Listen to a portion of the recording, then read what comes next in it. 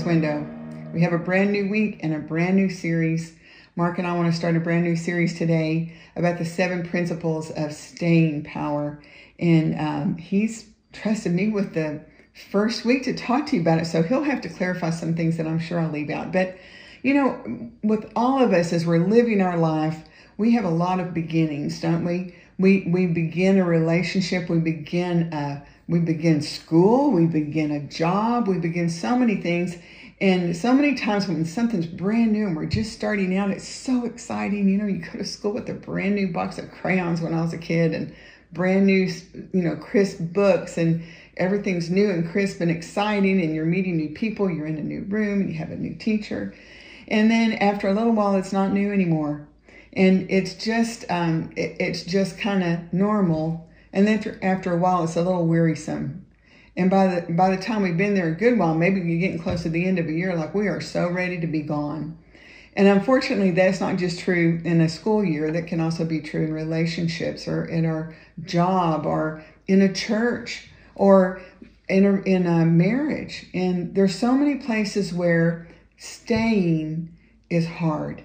And when something's hard, we need power to do it. And God, through his word, does speak to staying. You know, God has stayed with us when I'm sure he was weary. We've been wearisome as a human race. We have tried his patience. We have extended his grace, and yet he stays, and he's faithful, always there.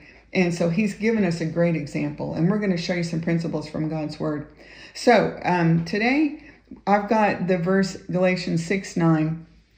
And again, I would challenge you to go get your Bible and read this very short little, it's just a letter that was written by Paul the Apostle to a church at Galatia.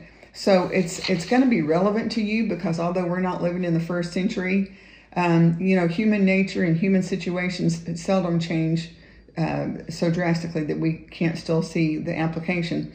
And so if you back up to the beginning of this chapter, it's talking about something that was very common to everyone who would have read this letter, that maybe you may not, maybe you're familiar with. I'm still learning, and that is growing things, harvesting things that we plant. Now, in an agricultural day, everybody had to do that because everybody had to grow things. And so where we live now, I know there's I'm trying to grow things. I'm trying to grow some fruit and some vegetables, and it's an exciting thing to me. So in chapter 6, we're talking about some principles of agriculture in a way, because Paul's saying, when you plant something, you expect to get what you planted. You don't plant one seed and expect to get a completely different type of result from what you plant, from the seed you planted. So he's got some principles there, and we're going to jump in about halfway through the chapter, and let's jump in verse 7 so we can lead up to, we're headed for verse 9, but let's look at verse 7. He says, "Don't be misled. You cannot mock the justice of God. You will always harvest what you plant.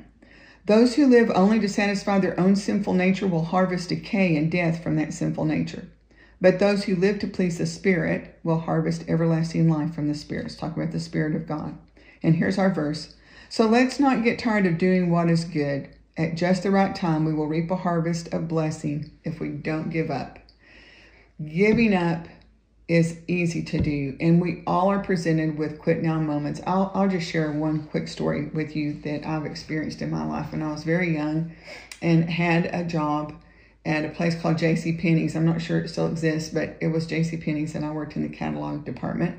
And again, I was very young, and I was in college, but I was engaged to be married. And the supervisor that hired me had a health issue, so she was gone. So her assistant was overseeing the whole operation there, and so she became my boss. And she had a daughter about my age who had abandoned her college career to get married. And so when I got engaged while I was in college and kind of was following that same track, I think she began to transfer over her frustration with her daughter over to me. And I'm a very black and white person. If you tell me do this, I'll go do that. If you tell me not to do this, I'm going to do my best not to do it. And she kind of was pulling some switcheroos on me. Like she would tell me to go do something, I'd go do it. She'd say, "No, I didn't tell you to do that." And it began to really frustrate me. And to the point where I became emotional. And again, I was very young, and one night I just said, I just can't do this anymore. It's just too hard. I'm trying my very best, and I follow instructions. That's what I do. And she couldn't be pleased. And so in my frustration, what I did is I quit. I quit that job.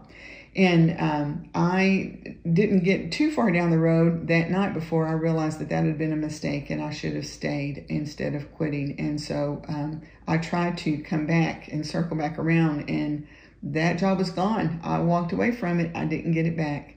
Now, God provided for me. I had another opportunity that came up, but that was a learning moment for me.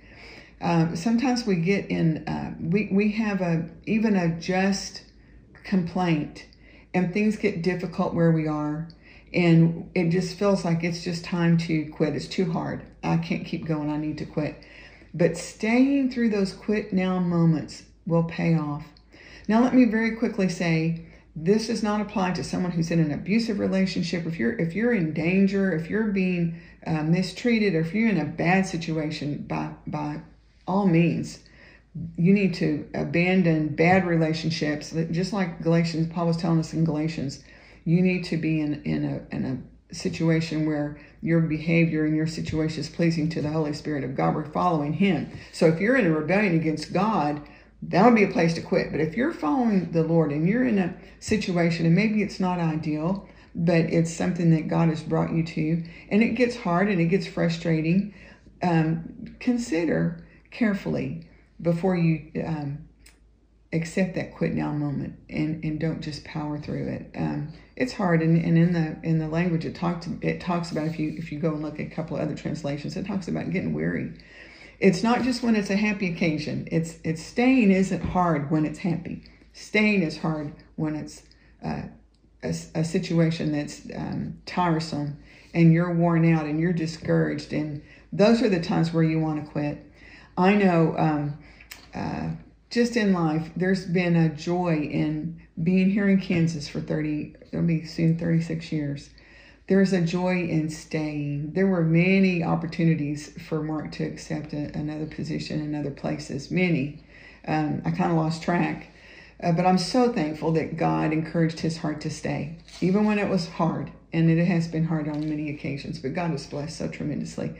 So there's a great blessing for staying in the place where God has called you, and powering through those difficulties, because there's a blessing on that. So I hope that you'll get your Bible out, read Galatians, read the whole book, but especially focus in on chapter 6 and see if there isn't a special encouragement there for you in whatever you're facing in your life.